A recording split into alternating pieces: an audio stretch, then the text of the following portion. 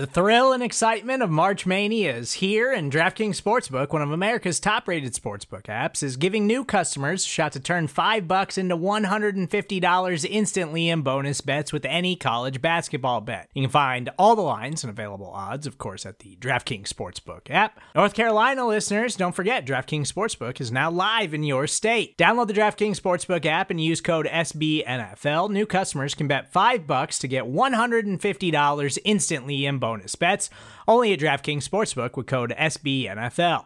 The crown is yours. Gambling problem? Call 1-800-GAMBLER, or in West Virginia, visit www.1800gambler.net. In New York, call 877-8-HOPE-NY or text HOPE-NY. In Connecticut, help is available for problem gambling. Call 888-789-7777 or visit ccpg.org. Please play responsibly on behalf of Boot Hill Casino and Resort. 21 plus, age varies by jurisdiction. Void in Ontario. Bonus bets expire 168 hours after issuance. See dkng.com/bball for eligibility, deposit restrictions, terms, and responsible gaming resources.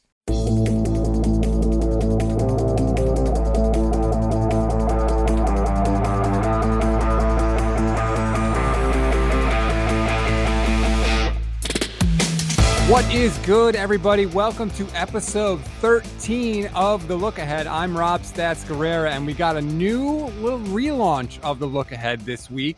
Ed Valentine had to step away to focus on his Big Blue View responsibilities. We wish him well and thank him for everything. But now we're going to bring in RJ Ochoa. We decided to stay in the NFC East. RJ covers the Cowboys for Blogging the Boys. RJ, and you have been coerced, drafted. I don't know what word you want to use, but you're here and we're grateful to have you. Appreciate it, Stats. You and I have recorded together before here on the SB Nation NFL show, so we get along really well. We're always talking, and so it felt natural. To me, what it feels like, I am a child of the 90s, and do you remember when, because let's be real here, Monday Football Monday, the Oddcast, there is this lovable energy between the two productions. And so to me, what this feels like is, you remember that episode of, depending on how you want to look at it, Teenage Mutant Ninja Turtles, where the Turtles met the Power Rangers and they crossed over with one another. And it was like a magical blend of heroes from different worlds, so to speak. This is that. We took the Turtles from Monday Football Monday, and we took the Power Rangers from the Oddcast, and now that's what the look ahead is. Hold on. How did we get to be the Power Rangers in this arrangement? I think, if anything, we're the Turtles. The Oddcast is the classic, timeless Ninja Turtles, and Monday Football Monday is the flash in the pan, fad of the day, Mighty Morphin Power Rangers. I will have you know, Stats, I don't know what your preferred musical or music platform is. I don't know if you're a Spotify or Apple Music person, but Spotify listeners have been doing this thing with the end of the year coming. You know, it's like the time of year, like the best songs of 2020 and all sorts of stuff like that. So people have been sharing, like, on Instagram and stuff like that, like their most listened to songs and their most listened to podcasts. And I want to give a big shout out to Evan Crawford and his dog Finley. Evan, his top podcast for 2020 was the Blogging the Boys podcast. Go subscribe if you want to hear conversations about America's team, the preeminent team of the 90s. And anyway, he said that he is also a massive Monday Football Monday fan. And he said it is definitely better than the Oddcast. Those were his exact words. So Evan is the man. But I'm glad that we can have an olive branch of sorts here on the look ahead. If you want to be the Ninja Turtles, I'm fine with that. I think I speak for Pete and Kist in saying that we're the Power Rangers. First of all, I don't think Evan is a real person. I think you made him up. I think you wrote that review. That's your burner account. But regardless, we love ratings and reviews. Even that one, if you're going to rip on me a little bit, that's fine. We love ratings and reviews. And if you ask a question in your review, we will definitely answer it on the show, especially if you insult RJ when you put in your question. That is very true. I don't have a problem being a punching bag for people. In all seriousness, Ed is the man. I look forward to Ed's content at Big Blue View all the time. I get a chance to chat with him twice a year when the Cowboys play the Giants, which they will in Week 17. Who knows how that is going to go? But I am excited, Stats, to talk about how every game is going to go with you and your beautiful baritone voice. Well, thank you. That's the first time that's ever been described that way, but I'll take it. And before we get to week 13, we got to finish up week 12, RJ, because the Steelers and the Ravens played yesterday, and it was exactly as you thought a game that was delayed by 6 days would be. There were 3 turnovers in the first 5 possessions of the game. The Steelers dropped 5 passes, 3 of which came in the red zone in the first half. I mean, it was sloppy all over the place, but the Steelers get the 19-14 win. My question to you is, are there any conclusions you can take away definitively from this game, or do you just sort of put it to the side because of all the weird circumstances surrounding it? I know that people had an issue with the way the Steelers internalized this. I don't want to say feeling sorry for themselves, but just kind of turning it into like a motivational tool. That is the thing I am most entrenched in, is that Mike Tomlin will channel anything that he has to kind of get his team up. And again, like we're dealing in the middle of a global pandemic. Like it was always known that this season was going to be wonky, and you can have those conversations in 280 characters on Twitter, but Steelers fans are still going to think that the world is against them. And you know what, Mike Tomlin? Good for you that you have an entire locker room who really believes that the NFL is against them, because that's the type of mentality I think that Super Bowl teams have. And I think Mike Tomlin is really, really, really good at that. Something I noticed before this game, Stats, I don't know if you realize this. I think it's one of those obvious things. Do you realize that John Harbaugh has been the coach of the Ravens for over 50% of that franchise's existence? That's nuts. I didn't realize it was that long. Really? Yeah, I mean, like, again, it's not like they've been around since 1960 or whatever. But yeah, like he is crossed over the midway point. Last season was his 12th season, which matched obviously everything to that point that the Ravens had before him.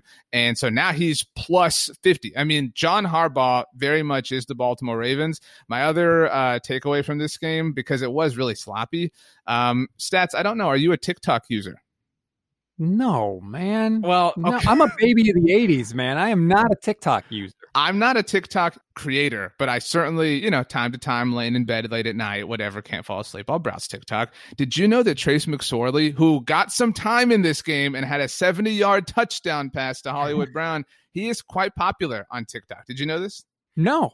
There's a very unique like sound effect, I guess is what you would call it, that says his name in a fun way. And so he's this, like, TikTok is all videos and mashups or whatever, but he's this like meme on TikTok. And so people like adore him. So this game crossed over into like all of the pop cultureness that is social media in 2020.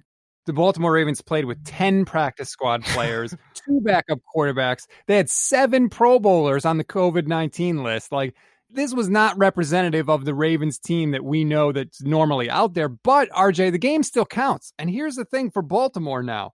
You're the 9 seed in the AFC. If the playoffs started today, famous last words, they wouldn't be in it. Do you think they are one of the top 7 teams in the AFC? Yes, but I don't say that as confidently as I would have a few weeks ago. I mean, things are so bunched up in the AFC right now. The 3 seed is 8-3. The 7 seed is 7-4. So that tells you just how jam-packed things are in the AFC. I've said this for a while. I don't think Lamar Jackson or whoever the quarterback is for the Ravens, pick whoever you want, there's not enough weapons around him to me. Like, they're an incomplete team on offense. They depend so much on Lamar Jackson. Like, if they're in a go-to spot where they got to have a first down or got to have a touchdown, who are you throwing it to? To me, the best person to give the ball to in that option is Lamar. And I think that's what he defaults to a lot of time. I think that we saw RG3, like, you can never like replicate a player like Lamar, but there were brief moments like near the end of the first half where he kind of did. And you're right. Like, that was the most success that their offense had in this game. I do want to say, Stats, what the hell happened at the end of the first half? Because Baltimore, like, they're super woke. They embrace analytics. They are Twitter's favorite team, but this is very uncharacteristic of a John Harbaugh coach team, what happened. And I totally buy that Steelers players were making it difficult and draining time with a no timeout left situation. But that was a really big flub on John Harbaugh's part that I really couldn't believe. And again, they lost by 5. So, I mean, if you told me they got a field goal there at the end, I don't know that it necessarily makes a difference. But that those are the types of things that, like, people are so focused on, and I know that Kyle and Kiss have talked about this on the podcast, like, Lamar this, Lamar that, people are analyzing his game, but there are bigger things happening with the Ravens. It's more than just one isolated thing that's not what it was last year. It's a lot of their team kind of having miscues and missteps in a lot of directions. Yeah, I mean, it was like 7 seconds went off the clock at one point before they called a timeout, which didn't make any sense. And RG3 could have just spiked the ball and then they could have kicked the field goal instead of trying to hurry up and get the touchdown. Like, and you would think that somebody would be in his helmet, right? Saying, spike the ball, spike the ball. Like, I don't understand why that didn't happen, or maybe he didn't hear it or what happened, but you're right. Very uncharacteristic, because John Harbaugh usually is on top of those things situationally. And you can pick a game, RJ, every week, at least one. There is a game that is won or lost because a coach screws up situational play calling or situational decision making. It happens every week. We call that the Anthony Lynn Award. So, sorry, apologies to Anthony Lynn. Anthony Lynn Award, or the Cliff Kingsbury Award, or there are so many. But yeah, I mean, you're right.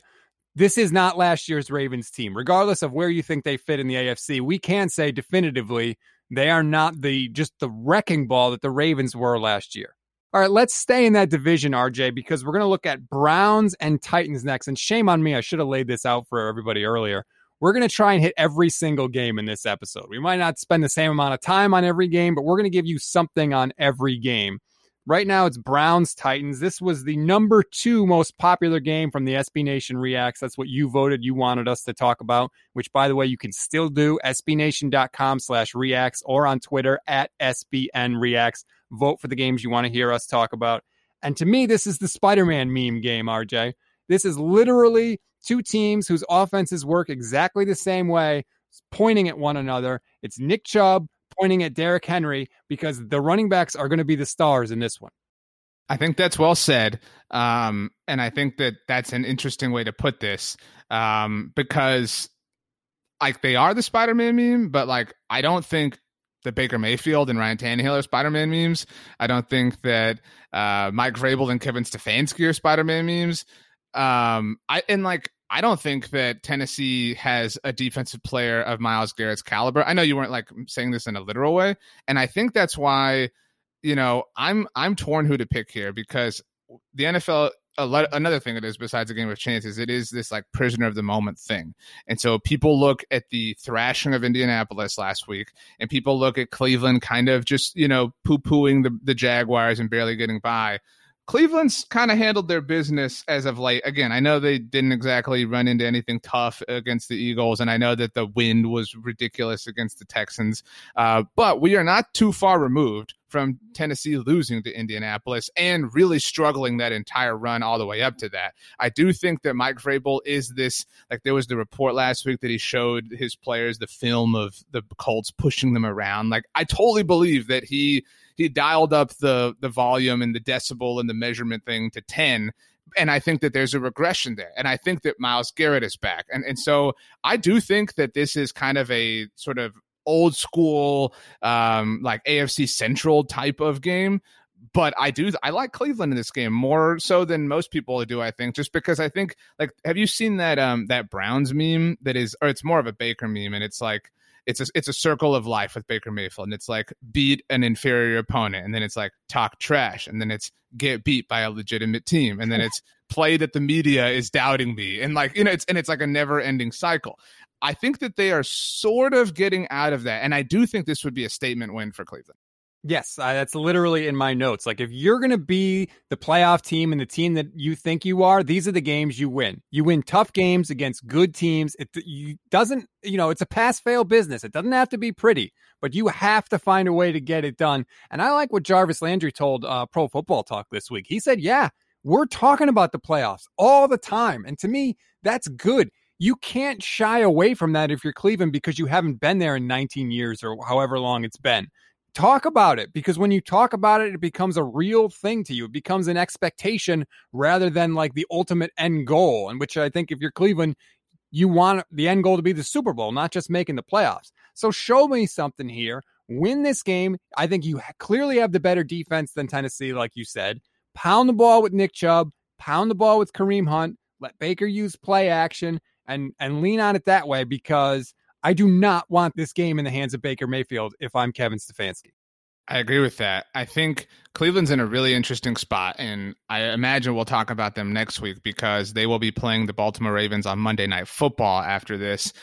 So they have this is like, and especially because it's like Christmas time, this is like get a lot of alerts on your phone from the Browns season. You know what I mean? Like lots of headlines with regard to this team. They have already reached 8 wins, so they have established that they will not be finishing under 500 for the millionth year in a row. I like Cleveland in this game. I think if they're able to keep the ball out of Baker Mayfield's hands, I think Baker it's been a weird situation where people are sort of universally agreeing that he may not be like a franchise quarterback, but he's enough for what the Browns need. I do think that this game might be the first one to finish of the week, or of the Sunday slate, just because I do think there's going to be so much running. And so the clock is going to be like just ticking away. It's going to be that game that while you're watching the Red Zone channel, you're like, man, they're already in the fourth quarter. Like this other game just came back from halftime. And so it's going to be a lot of fun in that capacity. Can you bet on that? That would be a fascinating bet to make every week. Because you're right. I would totally take this game to wrap up in like a tidy 3 hours. The Titans are favored by 6 points in this one. I think Cleveland can win the game outright. And whenever I get in that situation, I always go, if I think you've got a puncher's chance to win outright and I'm getting points, especially when it's 6 points, to me, it's Cleveland. Like you have to take Cleveland, which worries me because when it seems that obvious to me, that's exactly what Vegas likes, right? I agree. I will take Cleveland as well. But again, I mean, people are forgetting the struggles that Tennessee had. And it was a really impressive performance last week against Indianapolis and a really good defense. But right now, that is the outlier. And maybe that was the beginning of a streak. But I think right now, there's a lot of reason to believe that Cleveland's going to come out and take care of business. And then it's going to be like, well, what happened? It looked so great last week. I don't know. Maybe it's a whole season and not just 1 week. I don't know. It's a weird thing. That could be a factor. Things beyond what happened 7 days ago do actually matter. By the way, since this is the relaunch of the Look Ahead, I'm taking this opportunity to completely whitewash my previous picks record, and we are starting fresh. I think that's the only fair thing to do. I think that's fair. I have been keeping tabs of your Survivor picks on the Oddcast when I make time to listen to the show. It's a lower priority for me than most things. We have been tracking our picks all season long on Monday Football Monday. You'll be pleased to know I'm in first place at the moment. Michael Kist is in second, and Pete Sweeney is in third. Pete thought legitimately that the RG3-led Ravens stood a chance in Pittsburgh, which was really dumb. But yeah, so my point is I'm really good at making picks, and we do those straight up. So factoring in some points here, I think the Browns easily cover. And maybe this even comes down to like, because it is going to be this kind of like equal back and forth type game in the Spider-Man meme way, maybe this comes down to another Steven Gostkowski moment that he falls short in, and then it's another week of all that.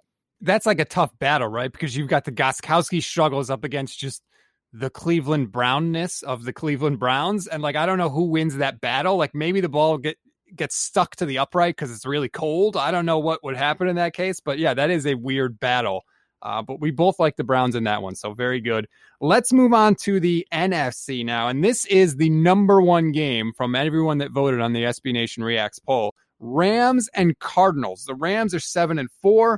They come in off that loss to the 49ers for the second time this year, going against the 6-5 Cardinals, RJ, who are a Kyler Murray Hail Mary away from being under 500.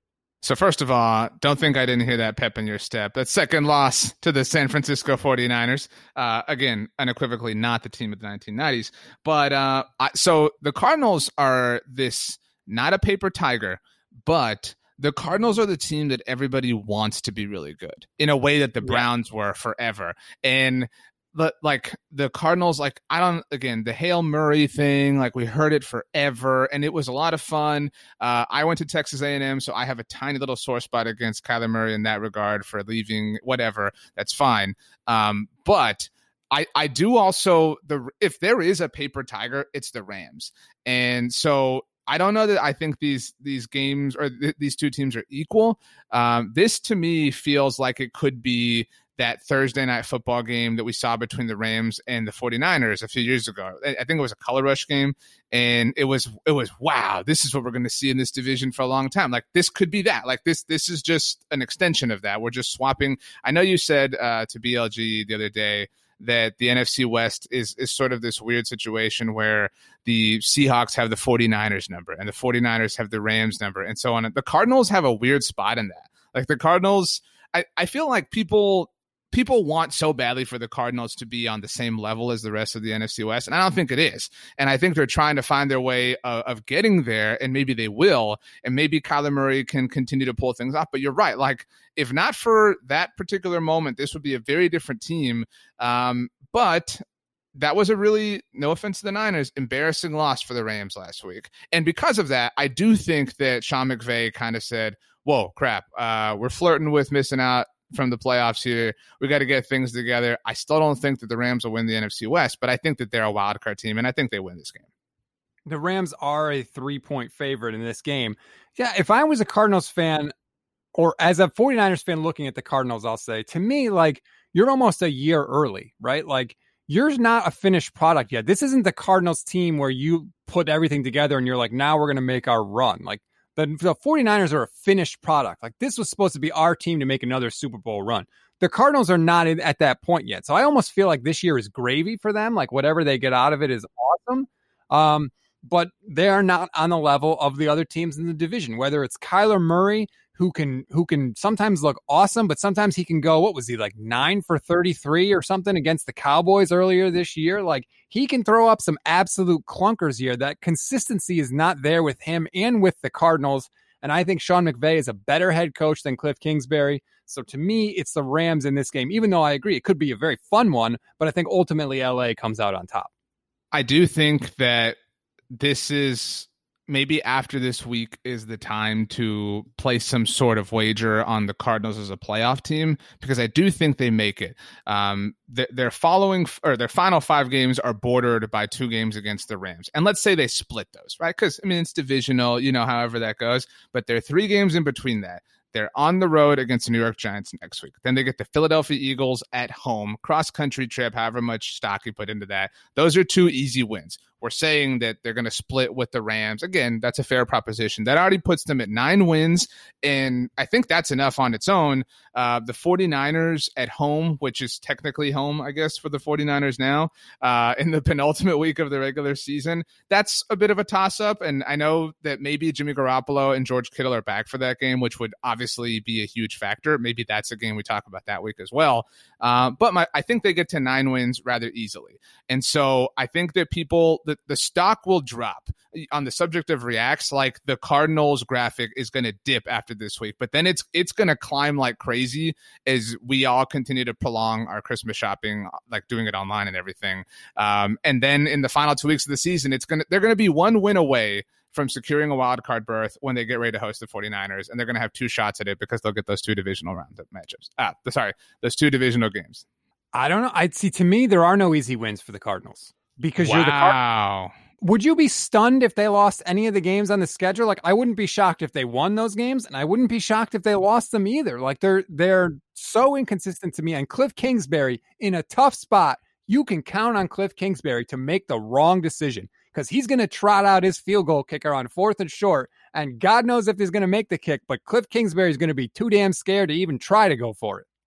I think that's fair. I don't think that the Cardinals are losing to either of these NFC East teams. So, I mean, they're at the very least getting to 8 wins. And so at that point, it's win 1 of 3 and, you're dancing. I don't want to go this far. And again, the final 5 games for the Rams are bordered by Cardinals games, but is this a must win for the Rams? Because their division is so tough, as you know.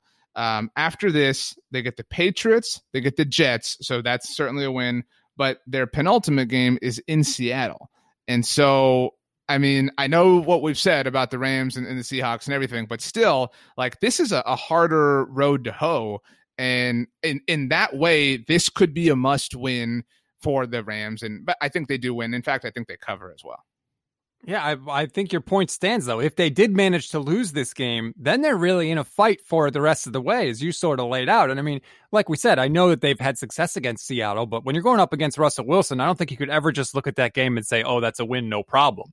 So yeah, there's a lot on the line for both of these teams in this game. The loser of this game is going to be like, well, all right, we got work to do. Like, they're going to be uncomfortable. This is a pucker game the rest of the way. That's a great way to put it. This is whoever loses this game is this is my last meal before I go on a diet. You know what I'm talking about? Like, it's that moment of like self-clarity, self-realization. Like, okay, I have to have a talk with myself, which I guess is fitting the week after Thanksgiving. By the way, what would that meal be for you? So I live in Texas, and we actually were kind of talking about this before we started recording. Whataburger. Have you ever had a Whataburger in your travels? Not. But you've heard of it, I imagine. Yes. It's better than advertised. And so I would have a sweet and spicy bacon burger from Whataburger, and I would feel pretty good about that. What would yours be? I live in Connecticut, and I happen to live in near New Haven, Connecticut, which is like one of the top 10 pizza places in the entire planet. So I think I would have to go pizza, but there is something tempting about a burger that I will not deny. So good work by you. All right, last game before we take a break here, Eagles and Packers. And this is fascinating to me because these are the two teams that stunned everybody in this year's draft by taking quarterbacks. The Eagles taking Jalen Hurts and the Packers taking Jordan Love. Now, only one of those quarterbacks may see the field in this one, and that's Jalen Hurts for the Eagles. But this is sort of a weird game because it has playoff implications, even though the Eagles are so freaking terrible. I saw a stat, actually not a stat, but a line, an odd, a prop, if you want to call it that, from BetOnline, and I'm curious for your take here. It was the first to leave the organization that is the Philadelphia Eagles. The top person here is Doug Peterson with 4-9 odds. Then it is Howie Roseman with 7-4 odds. The longest odds belong to quarterback Carson Wentz with 10-1 odds. I think that Doug Peterson is the most valuable member of the organization of these three. I realize there are financial reasons that the Eagles cannot move on from Carson Wentz, as you and BLG and Jimmy Kempski so brilliantly outlined on the Oddcast. I know, again, a quality show from time to time, but And that idea is like, I feel really badly for Carson, and I want to be crystal clear. We have had a lot of fun at Blogging the Boys this season with this storyline. We sort of jokingly referred to Jalen Hurts as QB1 of the team back in the offseason. But like, the fact that they even drafted him is so mean to Carson Wentz, honestly. I mean, like, this dude finally got out of the situation, the like, psychological, I don't want to call horror, but like, nobody has ever in the history of the NFL been in a situation like Carson Wentz was in after Nick Foles won that Super Bowl, ever. I mean, there have been similar situations, but to be the franchise's first and all the like narrative that came along with that. And so for him to like finally climb out of the quicksand just for you to push him back in by drafting Jalen Hurts was really mean. And so I'm not surprised that they're falling apart. I hope that they let Doug Peterson walk as a Cowboys fan. So your bet said first to leave, but it didn't say first to leave this year. Like, as long as true. If it's 2 years from now and Carson Wentz goes, then he technically wins that bet. Do you think they all survive the year, though? Doug Peterson, Howie Roseman, and Carson? Like, there will be change, right? Because stats here, and I know we're supposed to talk about this game, which they're going to lose, right? Let's be clear.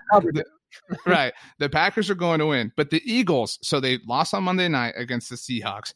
Next week, after this game against the Green Bay Packers at Lambeau Field, they host the New Orleans Saints. Taysom Hill is going to throw for 300 yards against this team. Let's be real. No, don't even get me started on Taysom Hill. No, he's not. After that, the Eagles travel to take on the Arizona Cardinals, not the 49ers, so the Arizona Cardinals in that building.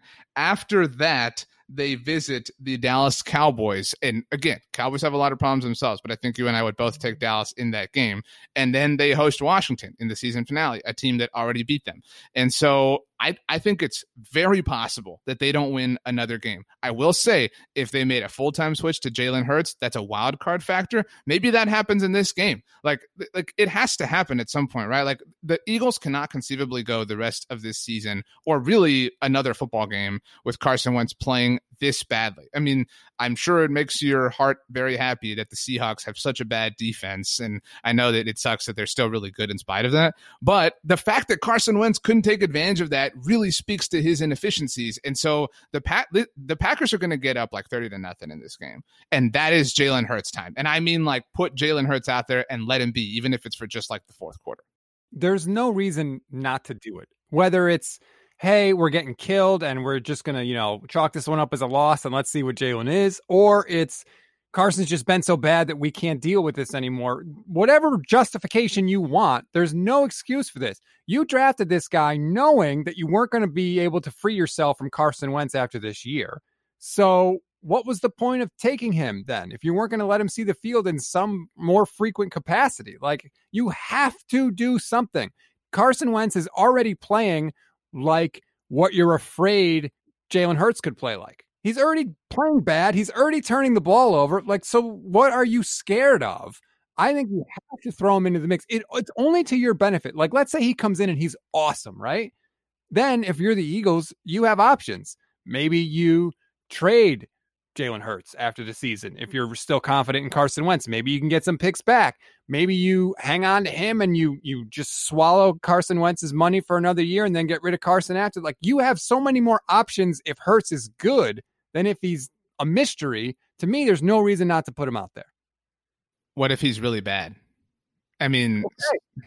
Then the contract is over and Carson's your guy, and that's fine. Like, to me, there's nothing that can happen where you end up in a worse position than you are right now. Okay, so I have two questions for you, and the second one only exists if you answer the first one a certain way. So I'm really hoping you answer the first one a certain way. Is somebody of that triumvirate, Doug Peterson, Howie Roseman, Carson Wentz, leaving the Philadelphia Eagles after this season, in your opinion? Yes. Rank them for me in terms of most likely to leave, and by leave we mean like literally get thrown out the door, like the introduction to Fresh Prince style. Well, who is the? It's Jazzy Jeff. Yeah, thank you. So like that style. Who, like, most likely to least likely? Number one, most likely Howie Roseman, without a question. He's been there the longest. He's had some success there, obviously, but they all have. But he's also had a lot of struggles too. So I would say Howie's most likely to go. Number two is Doug Peterson. Even though he's, the coach that won them the Super Bowl, it's easier for them to get rid of Doug Peterson than it is to get rid of number three, and that's Carson Wentz, who they would just owe a ton of money to. And while I can see them eventually moving on from him, it's not going to be after 2020. So this is a bit of a tease, which is sort of our job here. If Doug Peterson were to be made available, is he the top head coaching candidate on the market in your mind? Oh. Does he surpass Eric Bieniemy? I would have to say yes, only because my knock on Eric Bieniemy is we have no idea what he is without the best quarterback in the sport. And Doug Peterson can say, I have a Super Bowl, and not only do I have a Super Bowl, I have success with two different quarterbacks, one of whom stinks without me. So to me, I have to give Peterson the edge over Bieniemy. That would be interesting. I'll tell you in a little bit, Stats, where I would like to see Doug Peterson end up as a head coach. We're back here on The Look Ahead, episode 13. And RJ, you had a little tease before we went to break there about the future of Doug Peterson and where you want to see him end up. So, Stats, we know of a few teams in the NFL that are for sure going to need head coaches in 2021. The Atlanta Falcons, the Houston Texans, and the Detroit Lions all legitimately have coaching vacancies. We have some guesses on teams that we think are going to have head coaching vacancies. The New York Jets certainly come to mind. The Los Angeles Chargers are I would put the Jets and the Jaguars in the next tier. Like they're almost official. They're the couples that like you see holding hands in 8th grade, and it's like, are y'all going out? It's like, no, we're just friends. Like, nah, we see what's going on. Y'all are going out. I think the Chargers are a step below. Like somebody saying like, I saw a text message, like from them to them, like whatever. So there's I think that, again, the Chargers might graduate to that level soon enough, maybe with a loss this week against the Patriots, but that loss last week against Buffalo was really bad. But I think the Chargers and the Bears are on the tier below that. Maybe Matt Nagy can kind of convince, Bears ownership to keep him around. But so we've got Atlanta, Houston, Detroit, New York, Jacksonville. And for the purposes of this conversation, we'll throw Chicago and LA in the mix. I would love to see Doug Peterson get his hands on Justin Herbert. Put Doug Peterson in Los Angeles. He's already got the silver fox look to him. You could see him on like a local news telecast late at night. It would be a lot of fun. The Doug Peterson show. I mean, Sean McVay, the youth movement, nah. Get Doug Peterson courtside seats for LeBron and the Lakers. Let him work with Justin Herbert, with Austin Eckler, with Keenan Allen, with Joey Bosa. It'd be a lot of fun. And it would bring me great joy as a Cowboys fan. Okay, so you be Doug Peterson, and I'll be Chargers ownership. Okay. Here's my first question to you. So you think I should hire you because you're going to be really good with Justin Herbert, right? Right. Why can't you be that good with Carson Wentz? Justin Herbert is a million times better than Carson Wentz, first of all. Second of all, my greatest success really came independent of my quarterback. Have you seen my Super Bowl? Hello, I won it with Nick Foles. I'm late to my Chicago Bears interview because I'm sitting here talking to you. The Bears thought that they could do what I did with Nick Foles, and they couldn't because only I could do it because I'm Doug Peterson. And so you're giving me, Michelangelo could have made a great sculpture if you gave him a pile of cardboard. Sure. But people gave him this beautiful slab of marble. That's what you're giving me. I made a statue out of cardboard. It's outside the Link in Philadelphia. He's saying Philly, Philly to me, and then we went and beat the Patriots in the Super Bowl. Now I'm going to put a statue outside of SoFi Stadium. I know this place is like a campus. We'll do several statues if we have to. But me, Justin Herbert, the whole gang, let's dance. But you just told me that Nick Foles is a pile of cardboard. Isn't Carson Wentz better than that? So again, why can't you do with Carson Wentz what you did with Nick Foles? Carson Wentz is so bad that my general manager wanted to draft Jalen Hurts. All right. I've been dealing. It's cold. All right. In Philly, I want to come live in the sun. All right. I want to be out here, Hollywood. I bought 6 pairs of sunglasses for the trip out here. Don't let those go to waste. Well, I got news for you, Doug. We're not bringing in Nick Foles here. So maybe you need to get the Chicago job because we're not high. You have not convinced me, sir. Good day. Fine. Let's say that Doug Peterson is not the Eagles head coach in 2021. I think it would be awesome to see him coach the Chargers. I don't think that fits for the Jets. I think the Jets need like a youth movement. The Jets need a whole new thing. Everything needs to be new. You know what I'm saying? Like it's a new office building. You need new desks and new coffee makers and everything. Like you just need new there. So where should Doug Peterson go if not for the Chargers? I think he should go to the Jets because I think the complete opposite about the Jets job. The Jets always go with the new head coach, right? We got to get the new guy, the hot coordinator. Adam Gase is going to be great. He's a freaking genius. Peyton Manning. They could have had Mike McCarthy. They said no. I think the fan base in New York wants an established guy, and Doug Peterson would be perfect. Doug Peterson could come in with a ring and say, look, see this? This is going to blind you. You don't have one of these in New York since 1969, okay? I know how to get it. We're going to have Trevor Lawrence, and we're going to kick everybody's ass in this division for the next 10 years. That's what I would say if I was Doug Peterson with the Jets. You sold me a little bit. I just really like the Chargers, and I really want them to be good. And it's a crime that Justin Herbert is being wasted. Plus, we've heard all about, Oregon quarterbacks being connected to Philadelphia Eagles head coaches. How ironic would it be if an Oregon quarterback, Doug Peterson, ended up in L.A.? By the way, Chip Kelly's in L.A. himself, albeit on the collegiate level. It'd be a nice sort of ending to that whole saga in a weird way. Did you just bring that up to just sort of twist the knife in Chip Kelly one more time? No, I mean, that was a really enjoyable time for me as a Cowboys fan. Again, but I think stats that all of these teams, while Doug Peterson could be a potential option, there's no question that Eric Bieniemy is the option. So all these teams are on Eric Bieniemy watch to us because they are all likely going to have him in for interviews and likely going to have him involved. He is clearly, I think, the leading candidate to be a head coach. You mentioned like the hot guy. That's Eric Bieniemy. So maybe he's the guy for the Jets job. I do want to point out one interesting thing, though, that I read on Wednesday in the MMQB. Shout out to Albert Breer. On the subject of the Chargers job, do you know, Stats, that Justin Herbert, in talking to Peter King before the draft, mentioned a particular offensive coordinator's name to him as somebody he was excited to meet at the Combine? I did not see that. he was excited at the time to meet Josh McDaniels. And we've obviously heard, these are facts. Like, Josh McDaniels has always been linked to head coaching jobs. And I want to see Eric Bieniemy get a job. But I do think, especially with the way New England has gone this season, this might be the time for Josh to leave. But the other interesting point that Albert Breer pointed out, Tom Telesco, the Chargers general manager, he was college teammates with Josh McDaniels. So there's a lot of, synergy there. So maybe that's what happens. That would really suck for Justin Herbert. So I hope that doesn't. But I think the groundwork is already being laid, which would free Eric Bieniemy up. Right now, I think my answer might change here on a week-to-week basis. I think people put Houston and LA as the most desirable destinations because of the young quarterbacks. I would rather have the Chargers job. Obviously, I mentioned the LA lifestyle, whatever. I do live in Texas, so shout out to Houston, who made a fantastic trade, by the way, in the NBA on Wednesday night, but whatever. But like, Houston has no draft picks. And like, I want Eric Bieniemy to get a shot to flourish. And he would be starting behind the 8 ball with the Texans, which is unfortunate for Deshaun Watson. Yeah, I absolutely agree that I think LA is the better head coaching spot right away. The problem is you got to face Patrick Mahomes twice a year, every year, for the entirety of that job. You got to face Andy Reid twice a year and Patrick Mahomes twice a year. Sure. That isn't ideal. But if you're Eric Bieniemy, and I'm sorry, I think this is a factor. Like, black head coaches do not get the same amount of chances and amount of time as white head coaches. If I'm Eric Bieniemy, I got to win right away. And if I'm going to do that, it's in LA. You look at that roster, I think the LA roster is better than the Houston roster.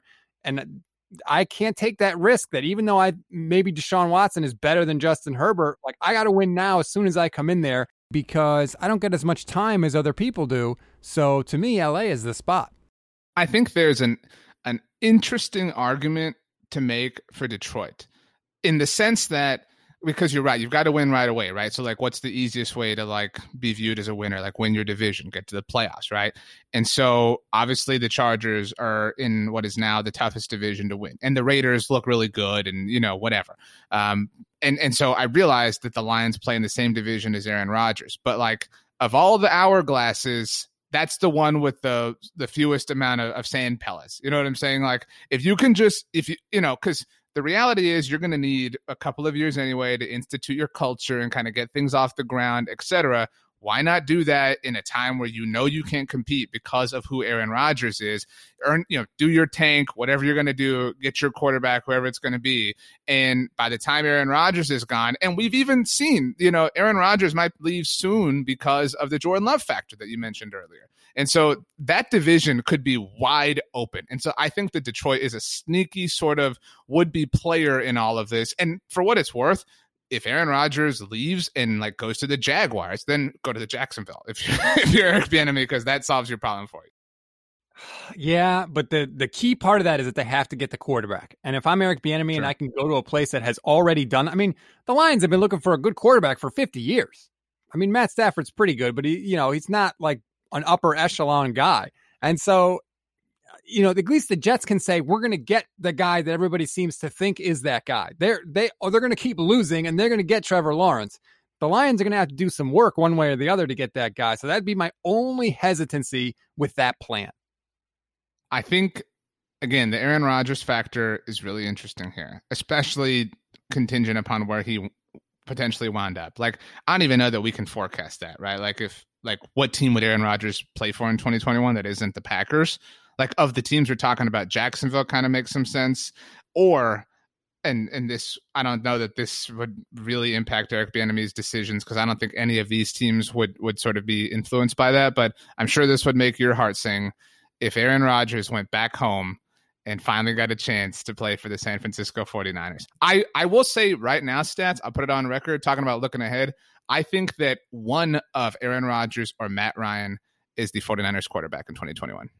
God, let it be Aaron Rodgers. I want no part of old, slow Matt Ryan. You know who Matt Ryan is? I'll tell you who Matt Ryan is. He's the guy in the romantic comedy that doesn't do anything wrong, but they're the person that's with the female protagonist at the start of the movie. And there's no chance in hell that woman is going to end up with that guy by the end of the movie.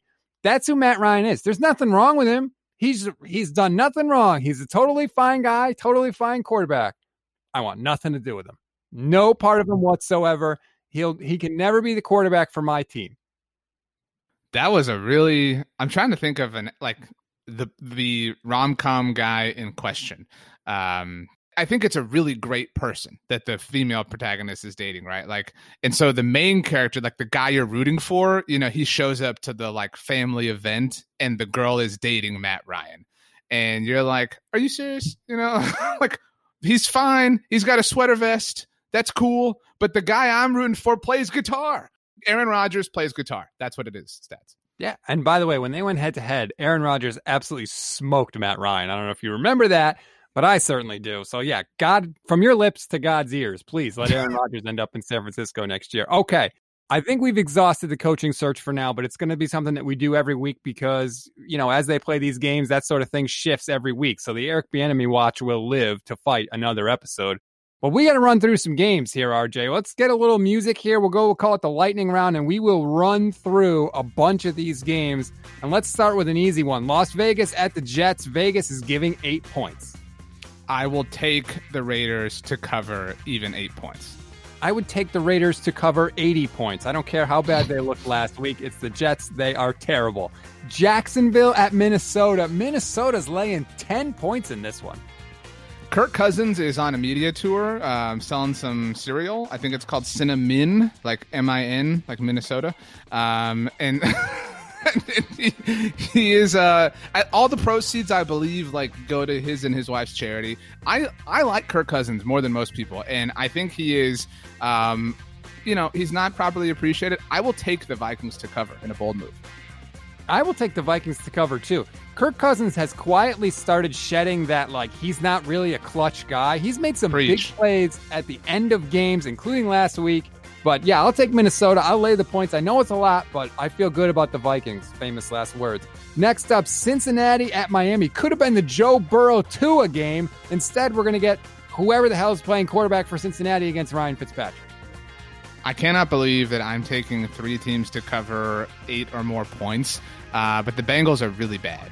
And I think the Bengals, by the way, Stats, bit of a spoiler, I wrote about this at bloggingtheboys.com. I think the Cowboys over the Bengals is the only win that an NFC East team has over the next 3 weeks because the Bengals are really bad. So I will take Miami to cover. It's 11.5, by the way. I don't care. Brian Flores is a really good head coach to me. He's not going to have any trouble covering that. Next up, Colts at Texans. The Colts are giving 3.5. I think that the Colts, to the point we made earlier, there is like some recency bias. People are like, oh, they got, curb stomped by the Titans. Well, guess what? Derrick Henry, when he gets hot, he's really good. Guess what? The Texans, yeah, they looked awesome. But guess what? It was against the Lions that got Matt Patricia fired. And so the Texans aren't that good. The Colts are. That defense is awesome. I really am not a fan of taking so many favorites, but I will take Indianapolis. Yeah, no DeForest Buckner last week for the Colts, and that makes a huge difference for that defense. He should be back for this one, so I agree. I'll take the Colts and give the points. Detroit at Chicago in a game that I could really care less if they never, ever played, but it's Bears -3. It feels good to take an underdog. This is we're free, what's his name? I'm blanking on it, from Shawshank Redemption. Andy Dufresne, crawling out of the sewage system moment for the Lions. I will take Detroit. Matt Stafford is a better quarterback than Mitchell Trubisky and Nick Foles combined. Give me the Lions, especially when I'm getting points. The Saints, the Taysom Hill-led Saints, are playing Atlanta. The Saints are giving 2.5. I am going to surprise myself here. I came in prepared to take the Saints, but I kind of buy that the Falcons are going to play themselves into purgatory, where like they're going to look really good. Do we bring Matt Ryan back? And beating New Orleans would go a long way in that capacity. I will take Atlanta, at the very least, to cover. I know it's not huge, but I like the Falcons. I am so sick of New Orleans getting these lucky breaks when their quarterbacks go out. Like 2 of the games they're playing are against Atlanta. Taysom Hill is not a quarterback. I've said it a billion times. He can lose any game he suits up for. It's a division game. I'm going to take Atlanta, and I'll take the points in this one, too. I think eventually the Taysom Hill luck has to run out. So I'll go with the Falcons, and I will get the points. Next up, the Giants and Seattle. Daniel Jones is banged up. He's got a hamstring injury, and Seattle's given 10. Wow. If Daniel Jones played, I would take Seattle. If Colt McCoy plays, I will take Seattle twice. I think that it was amazing. I thought Jimmy Kempski said it really well with you guys that the Eagles actually made the Seahawks look boring on Monday night. I think the Seahawks are super exciting. Golden Tate revenge game. I think he scores a touchdown, but I do think the Seahawks cover. If Daniel Jones was playing, I might give the Giants a chance. If he doesn't play, forget it. There's no chance. Colt McCoy would be the... God, never mind. I can't even finish the thought. Next up, Patriots at Chargers. Chargers giving 1. This is really fun for me. I'm a big Justin Herbert fan, if that's not obvious. I do think that Bill Belichick does well against rookie quarterbacks. I think a lot of people are drawing the Deshaun Watson comparison, his rookie year going to New England, the great performance he had. I think that Justin Herbert does well. Perhaps I'm speaking that into existence because he's my fantasy quarterback this week. So Justin Herbert, get it done. I believe in you. I will take the Chargers. And it maybe it buys Anthony Lynn a little bit more time. I agree. I think you have to throw out your preconceptions about the Patriots. This is a different era. Tom Brady is gone. That roster is not very good. The most special thing about the Patriots right now is Bill Belichick. The Chargers roster to me is clearly better, and I only have to give 1 point. I will take the Chargers. Sorry, Bill, and sorry, Patriots fans. How about this? Denver, who finally gets to have a quarterback, going up against the Chiefs. This spread is 13.5, RJ. Congratulations to the Broncos for finally getting an opportunity to play an NFL game with a quarterback. Too bad it comes against Patrick Mahomes and the Kansas City Chiefs. I don't know that Tyreek Hill has over 200 yards in the first quarter, but I do think that Kansas City covers this quite handily. I think the Chiefs are going to win, but I actually will take the points with Denver. Vic Fangio is a good defensive head coach, and I'm not saying he's going to win, and I'm not saying it's going to be super close. I think it'll still be a 2-score game, but I think he's good enough to keep it somewhat respectable, so I will take Denver and the points. Besides, if we agree on everything, we'll never know who's the better game picker. Washington football team at Pittsburgh, we don't have a spread for that because Pittsburgh just finished their week tonight, so I can't give you anything there. Next up, Dallas and the Ravens. That spread's off the board too because the Ravens just finished their game tonight, so we can't make a pick on that one. Monday Night Football is Bills and 49ers. The Bills are giving 1.5. I have a feeling that we will disagree here. I will take Buffalo. I think that Buffalo is really kind of getting ready to announce themselves. I think Sean McDermott is slept on. I think Josh Allen is slept on, even though they've had their moment in the sun. We talked about the Cardinals, how they're one Hail Mary away from, potentially being, a different team and viewed in a different way, while the Bills are a Hail Mary away from being 9-2. And so I will take Buffalo here. I'm sorry, Stats. I know it pains you. It makes sense. The 49ers kryptonite has been mobile quarterbacks, and Josh Allen is a mobile quarterback. The thing is, the 49ers are getting healthy on offense, and Josh Allen's going to give you a couple turnovers, even though Nick Mullins will too. I call him Big Pick Nick because he seems to throw interceptions at the worst possible time. But I'm going to take the Niners in this one. I think Shanahan's got it rolling. I'll get the points in this one too. Call me a homer, but I'm going with the Niners. I think they keep it rolling. Whew, and there we go, RJ. That is the first ever lightning round on the look ahead. I don't know about you, but I give it a 10 out of 10. I give it a 10 out of 10. I don't know that we were favored. If we were, I hope we had the points. But whatever it was, I know we beat it. Congratulations to us. I think we had, 2 differences there? So I'm very excited now to watch those 2 games with a lot of intent and a lot of will and a lot of voting however I can. I can't believe how many big-time favorites we took. I think that speaks a lot to what this NFL season is. It's just that, it's the season of opposite ends of the extreme. You are either really good or you're not, and that's it. And I think we've reached the point in the season where we think we know who these teams are. We might be wrong, but we think we know. That's sort of what happens every year around this time. Okay, that's going to do it for this edition of The Look Ahead. We remind you again, please rate, review, and subscribe to the SB Nation NFL show. You'll get this show, and you'll get all the great shows we do every day of the week. Enjoy the games, everybody, and we'll talk to you next Thursday.